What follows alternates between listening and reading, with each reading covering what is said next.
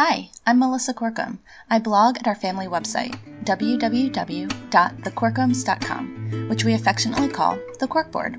This is the Uncorked Podcast, conversations with everyday, extraordinary people, people who have conquered, people making a difference in their worlds, brave and beautiful people, but people who, in the end, are just like you and me. If there's one thing I've learned over the past 10 years, it's about how much I didn't know that I didn't know, and how much I still don't know. Our experiences in adoption and loving kids who have aged out of the foster care system, living in the country but owning a coffee shop in the city, and just traveling internationally have so greatly expanded our horizons and shifted our paradigms. And hopefully, we're better humans for it. The one common theme through all of those experiences, though, was just listening to people's stories. Patty Dye once said, "The shortest distance between two people is a story." So pull up a chair and an open mind and meet another one of my everyday extraordinary friends. Welcome to episode 21 of the Uncorked Podcast. This week, my guest is a new friend, Rena Rosen. Rena was nominated by Summer Kugel of episode 18. If you haven't had a chance to catch up with that episode, you'll definitely want to check it out. So Rena is the founder of Art of Compassion. It's an organization dedicated to a higher level of acceptance, appreciation, and understanding of physical differences among parents and children in our community. During our conversation, she shares about what it was like to grow up with a noticeable physical difference and how she's using her story to make the world a better place. And just like last week's guest, Jen, she shares how we can help our kids have appropriate encounters out in public with people who are different. Here's my conversation with Rena. Well, hi, Rena. Welcome to the Uncorked Podcast. I'm so glad you're joining me. Thank you for having me. Well, just start by introducing yourself to our audience, a little bit about who you are, what you do day to day. How do you identify yourself? I was born and raised in Chicago. I still live here. And full-time, I'm a preschool teacher. Aside from that, I really try and promote kindness and inclusion through advocacy and connecting with other people and through my Facebook and social media accounts, and really just promoting what I believe and what I've experienced in life. That's beautiful. So where does that love for kindness and inclusion come from? Where did your passion for that really originate? So I was born with a craniofacial difference. Simply, I was born with a cleft lip and palate, but there were other craniofacial anomalies that came along with that.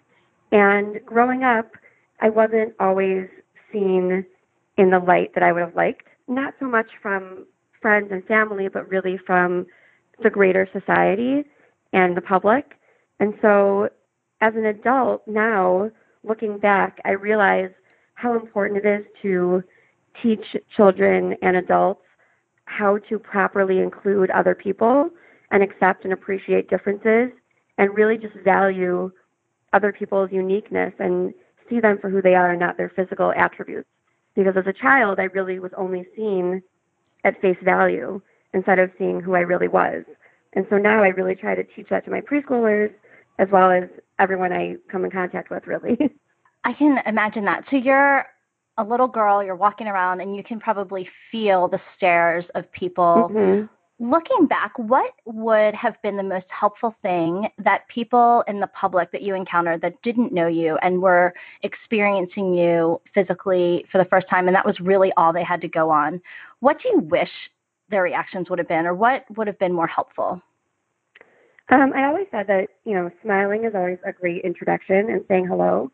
But I think a lot of it has to do with the way that parents initiate the conversation with other people, that children really, they sort of emulate what their parents do.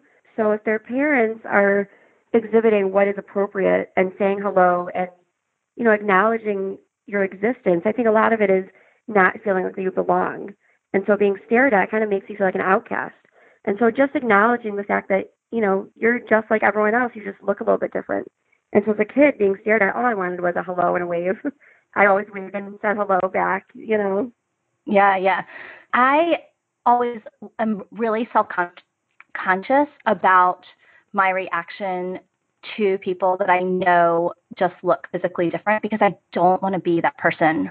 But I also know that they look different. And so there's this like internal dialogue that happens with me where I want to wave and say hi and be friendly, but then I don't want to be like, oh, I'm only waving and saying hi to you because I know that you look different, and I'm afraid that if I don't wave and say hi, then I'm ignoring you. But then I also don't want to just make you feel like I'm only doing that because of your abnormality. And I know this is like probably totally overthinking things in my brain. But again, when we're out in public, there's usually something that triggers that connection with a stranger. And it's not always a physical abnormality. Sometimes it's a tantruming child or, you know, in our case, an adoptive family where there's, you know, multiple races, obviously, like across, you know, sitting at the dinner table, or, you know, something's happening that makes you like look up, because otherwise we just pass, you know, hundreds of people every day without even thinking about that. So am I overthinking that, or talking off my ledge? I think it's circumstantial. I think there's always, you know, a situation where it's not appropriate to wave. You know, if you wouldn't wave at a stranger in a supermarket, you know, walking down the aisle, you wouldn't wave at somebody who just happens to look different. But if you are curious about, you know, explaining to a child or understanding someone's difference, there's a way to approach it and ask a question, or really just identify with that person without making it apparent that you're uncomfortable. It's, of course, a human nature thing to be uncomfortable with something that's different from what you're normally seeing, but there's definitely a way to ask, and there's a way to interact with other people that it doesn't have to be a discomfort level. But it doesn't have to be where you wave at everybody, because then you'd be the crazy person waving at everybody, you know? Right. And I co-authored a children's book kind of based off of this act of having the courage to be kind. It's actually called The Courage to Be Kind.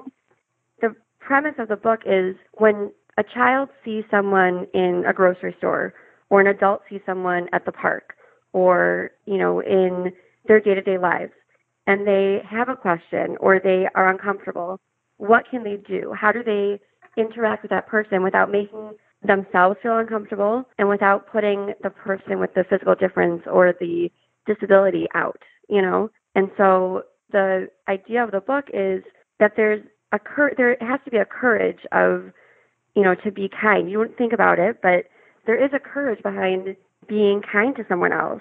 It seems like something that would be natural, but when you see someone who looks different in a store or in you know, a public setting, and you're uncomfortable, it takes that, you know, internal courage to be able to step out of your comfort zone and either say hello or just go about your business and not stare. That's the biggest thing, is that staring makes both parties uncomfortable. And so it's okay to glance, but that elongated stare just signifies that you acknowledge their difference, but are not going to do anything about it. What good words. And yeah, I'm just drinking in everything you're saying, because we're parenting a child who doesn't have a physical difference, but has an intellectual difference. And so he is the child who stares or says something really inappropriate out loud, very loudly, all the time in public. And so most people understand that, you know, from a child especially, whether or not they have, you know, an intellectual difference, people understand that children will say things and not mean it offensively, that it's just something that they say. But I think a lot of times it's, like you said, it's the, you know, parental role of, while you're with them, what do you do then? Right. And that's what I want to do well, is be able to direct him to say, hey, let's try that again, which we do all the time in our house every day in private, even when it's not about something so overtly public. But also, you know, what to then be able to introduce ourselves and, you know, interact with the person and kind of turn that like awkwardness into hopefully a friendly chat, or at least an interaction, so that everyone walks away feeling like and understanding what just happened. Right. So a great example for that would be in the book that we wrote, that my friend Jenny and I wrote. There's a scenario where there's a girl in the playground, and she's digging in the sandbox, and another little girl comes over who happens to have a syndrome called Apert syndrome, and that's a craniofacial syndrome also, that a lot of times the characteristics are physical with the hands and the face. And when a little girl who has Apert syndrome comes over to play, the main character goes to her, or, the little girl says, "Can I play with you?" And she says, "No, you can't because your hands look different." And granted, not every child would respond that way, but in this case she does. And she walks up to her mom and says, "This little girl wants to play with me, but I don't know if she can. She looks different." And her mom says, "It looks like she just likes to play in the sand like you. Maybe you can build a moat together." And once they find that common ground, it's as if differences don't matter. And so kind of finding that similarity between people rather than the differences, it doesn't negate the fact that there are differences there that make us unique and that are special, but it brings a clarity and a connected vibe between people, And children kind of feel like, okay, I can relate to them now because they're just like me. They just act differently or speak differently or have a different appearance. Yeah, that's totally the theme of this podcast, is creating stories that help people find their intersections, their commonalities, so that the differences aren't as great. And so what a beautiful picture of being able to start that so young with kids and saying, hey, these are the differences, but here are where you guys love the same things or act the same way. Here's where you're the same. And I think it's such an important skill. It's like a life skill. It's something we build in to our psyche and to how we view the world, to, focus in on the commonalities rather than the differences. And so I love that. I'm going to get on Amazon and order that book ASAP. Oh, please do. Yeah. So tell me a little bit about Art of Compassion. So that's originally how I found you, through Summer. And can you just tell me a little bit about how that helps you live out this beautiful vision you have of kindness and compassion? Sure. So Art of Compassion has kind of been it started out as a platform for me to share my story with schools and communities and friends and family. And then it kind of just took off, and I've shared other people's stories and their experiences and took their challenging days and what they go through that other people might look at and say, wow, I don't know how they get through such, a challenge, or I don't know how they do it every day, and put a positive spin on it and really shine light on what makes us all unique, and really, like you said, the connectedness that brings us all together, that we all have challenges, we all have hard days, and we all share that commonality. And I've kind of taken that to different schools, and I didn't get that idea on my own. A few years ago, I met a family who also lives in Chicago, and the mom's name is Carrie, and the daughter's name is Mary Kate. And Mary Kate was born with Apert syndrome. She happens to be in the book that we wrote. And they have gone to different schools promoting kindness as well, and really just advocating for Mary Kate and teaching children in different schools around the state and suburbs about what makes Mary Kate unique, but what makes her like everyone else. She loves to play. She loves to sing. Goes to school like everyone else. She has siblings just like anyone else. She's a sister. She's a daughter. And I thought to myself, after seeing this, I could do that. I could go out. I could share my story and relate to other people. And that would kind of be cathartic for me. I never really dealt with my past and my experiences. I just kind of dealt with it and grew up. And so this is a way for me to share my story and share my experiences and help others understand what it's like to be born with a craniofacial difference or any difference. And the book kind of came into it because my friend Jenny saw what I was doing. And she said to me, have you ever thought of writing a book? And I said, not really. That wasn't really on my bucket list.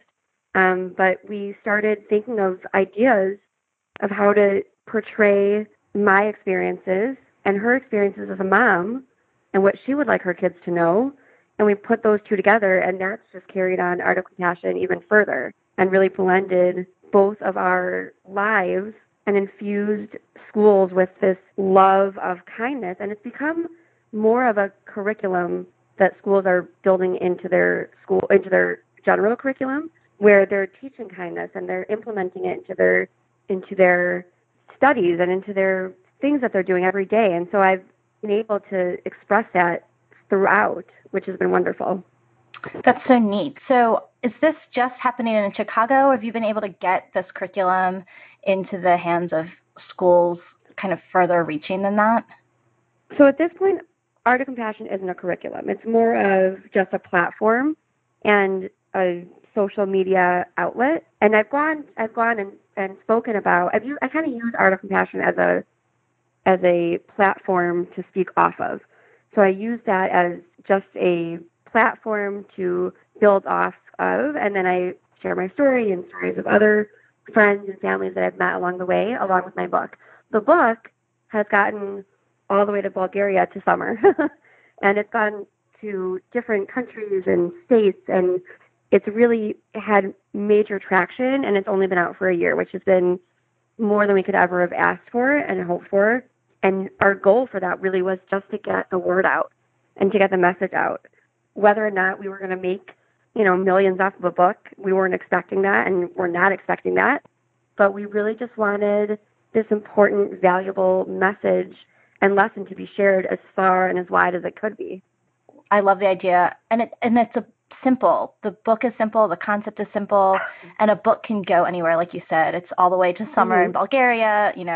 Amazon ships everywhere. And even if teachers just had it as a resource in their classroom and just read it out loud, frequently and often, and it became kind of the soundtrack of what these kids are learning, and it just became part of who their fabric of what they saw in their education, and just the power of a teacher to be able to instill and plant these seeds is really beautiful. So I just love that. Absolutely.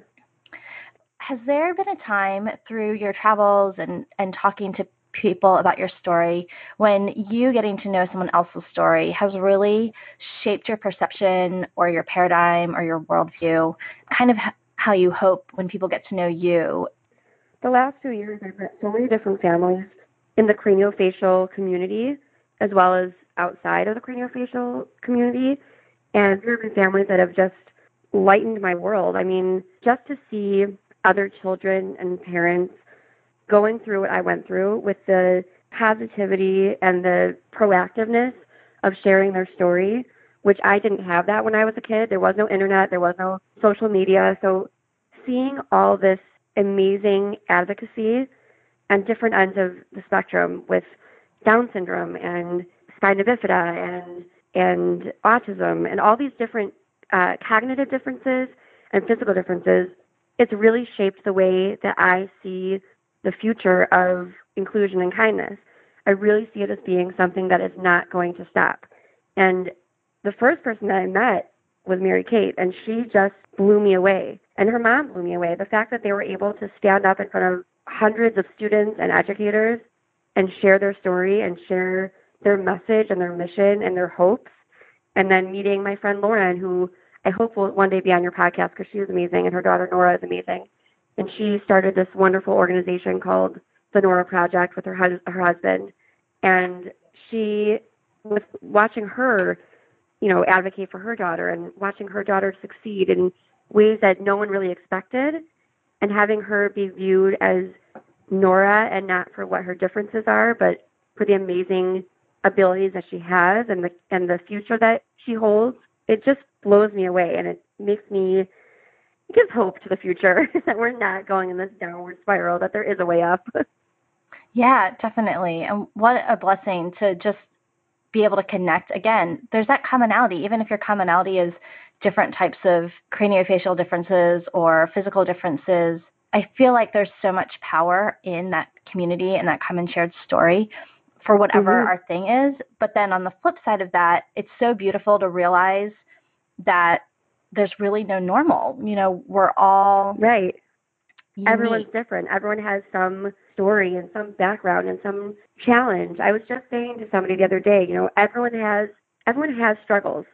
And whether or not our struggles are the same, we can all relate to each other because we all deal with something every day, and so that just should bond us together, that we should treat each other with kindness because you don't know what someone else is going through until you get to know them. Right. And we have the opportunity to be each other's biggest cheerleaders. And I think so often our pride or our fear, we channel all that energy and it turns into competitiveness. And, there's the whole mommy wars and all of these things. And how much more powerful would it just be if we could just channel all that energy into picking each other up and encouraging each other and for sure finding all of the things that are the same. Besides the obvious, what would you say would be the most challenging part of having a physical abnormality? Have there been other things that maybe people don't always think of that are struggles? Well, I think there's definitely the medical challenges of knowing what you have to go through in order to get to where you need to be. I mean, in my lifetime, I had over a dozen surgeries, and that's huge for anyone Wow. to deal with. And so knowing that you have to go through that to get to where I am today, you deal with anxiety, you deal with stress, and, just always being aware of where you've been and where you want to get to, I think is overwhelming in itself. And, I'm a very strong, confident person, but it took a long time to get there. And I think the biggest struggle was being confident in my own beauty and knowing that it wasn't skin deep, that it didn't have to look like everyone else. And my beauty didn't compare to anyone else's. And my growth didn't compare to anyone else's. It didn't matter when I got to the next goal, as long as I got to that goal. Yeah, that's beautiful. And what a gift to be almost forced to wrestle with that beauty and your identity. Again, a struggle. So, something that you probably wouldn't necessarily wish on people. But do you ever feel like, gosh, it was really a gift to be able to come to this conclusion where I understand what true beauty means? Absolutely. I think that I was definitely put on this earth for a reason to teach something to other people and to really understand something. And the fact that I'm able to do that and able to really understand that it doesn't matter what you look like. And, I don't need a full face of makeup to feel confident and beautiful now because I know what it took to get here. And so now I feel comfortable in my own skin, which a lot of people never get to. And so I can share that with other people of how I've gotten to that point and what it really truly feels like. Yeah. Have you ever had a chance to work with like adolescent girls? In a few weeks, I'm speaking at a school about beauty, about inner beauty and finding your inner beauty. And I was thinking about how I was going to really impact a group of teenagers and explain and how to really reach them and help them understand that you don't need to be a certain size, a certain shape, a certain color, a certain makeup brand wearer, whatever you want to call it. You have that beauty within you, and it might take years to find it, and it might be a huge challenge and might throw you through the wind and really break you to your core. But when you get to that point, it's a beautiful awakening to really understand what true beauty feels like.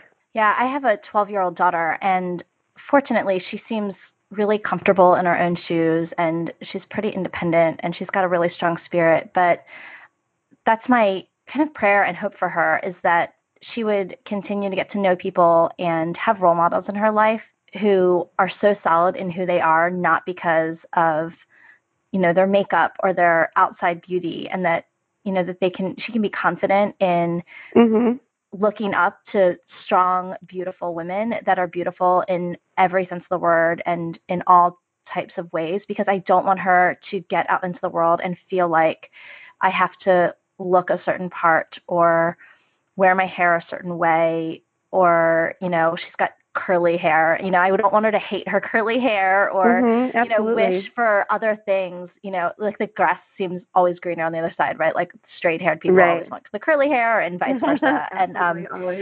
And so what another great audience to speak to and just say, I'm beautiful and you're beautiful. And it really has very little to do with what we can see when we look across the table at each other.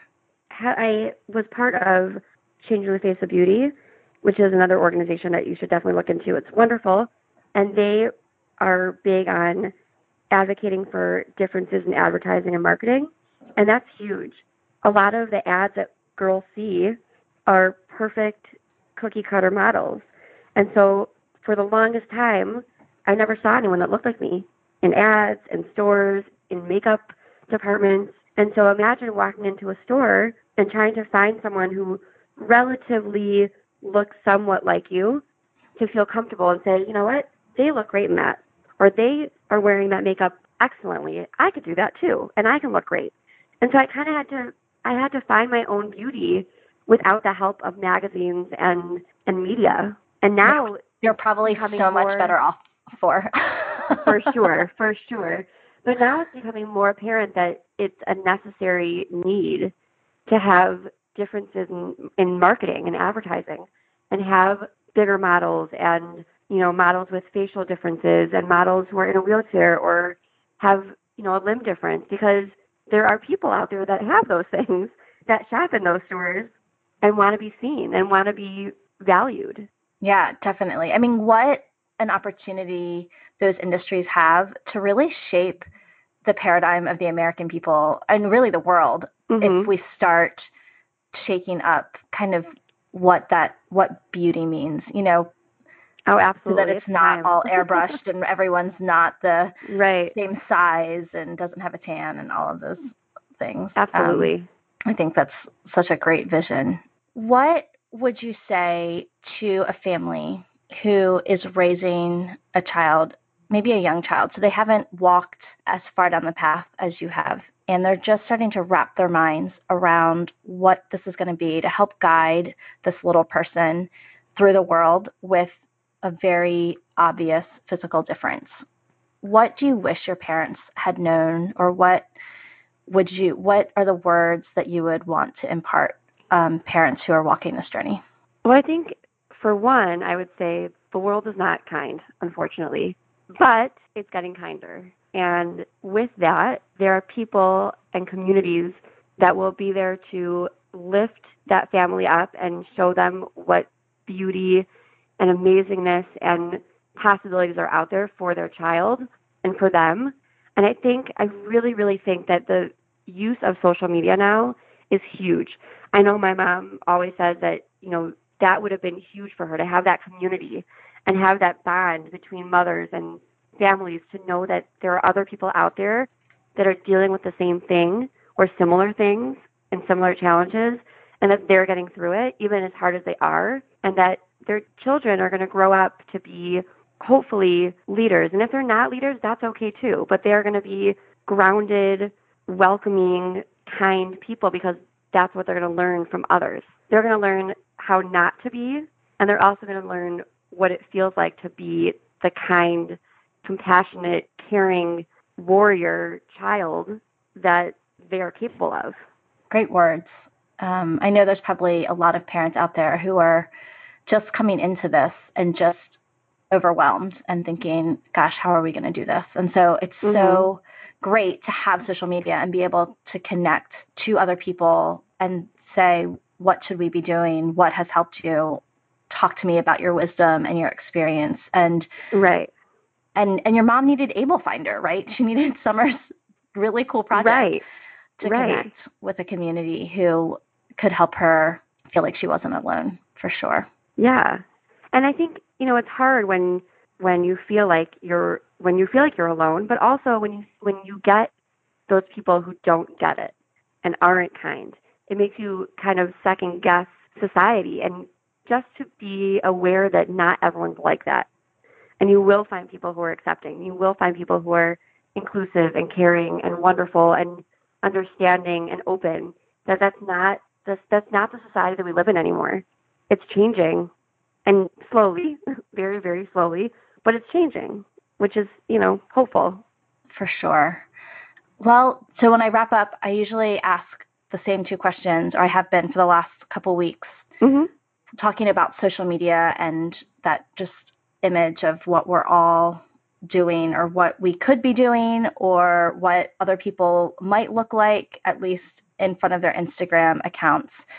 I've been really passionate for the past couple months about talking to people about what they're not doing, just as a way to push back push back against all the social media, because I myself feel drawn in by that. I like to get on Pinterest and Instagram, and I do it to relax, quote unquote, which is silly, but I find myself walking away from it just feeling like a failure.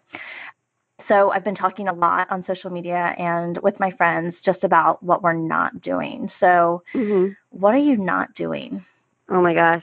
Let me run down the list. Definitely, I'm not keeping myself together all the time.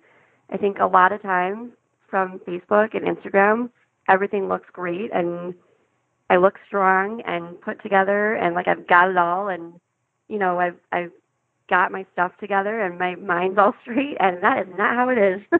And I think that is such a false advertisement. And so I definitely am not scheduling my time well and need to make more time for relaxing.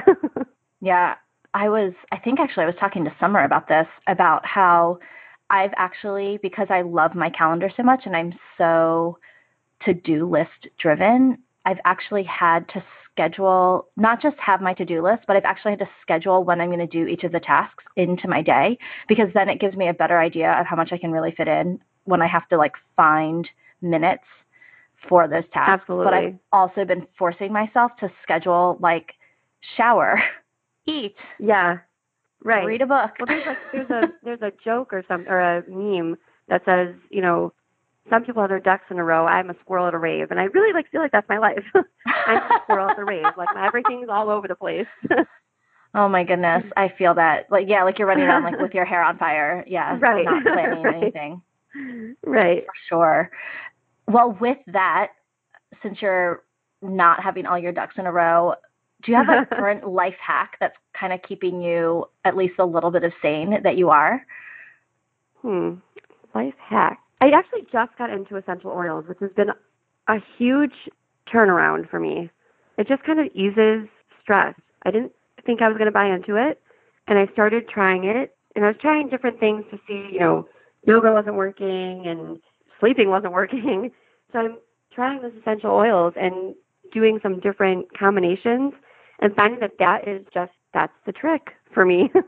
Good. I love that. You're speaking my love language. I fell down the essential oil rabbit hole about 4 years ago, and I was with you. I was a little bit reticent and a lot skeptical, but yeah, I mean, when you find something that works, you just want to love it. You gotta keep to it. Right. Yeah.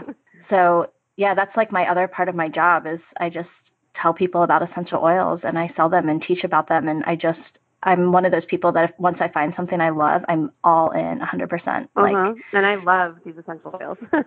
Yeah, so that's amazing. I'm a huge fan. Well, do you have any other closing words that you want to impart on folks that are listening before we wrap up? Just to be kind. Be kind to yourself, be kind to other people, and try to make the world a better place. Yeah, so simple, but yet so powerful. Well, Rena, thanks so much for taking a little bit of time out of your hectic, busy days. And I'm really so honored to hear your story. And it just gives me a lot to think about. And it warms my heart to know that there's just people out there catching a vision and just running with it and making a difference in their little corner of the world and seeing that ripple effect and seeing it spread, because clearly you've hit a nerve. I mean, the book is taking off and people are hearing your story all around the world.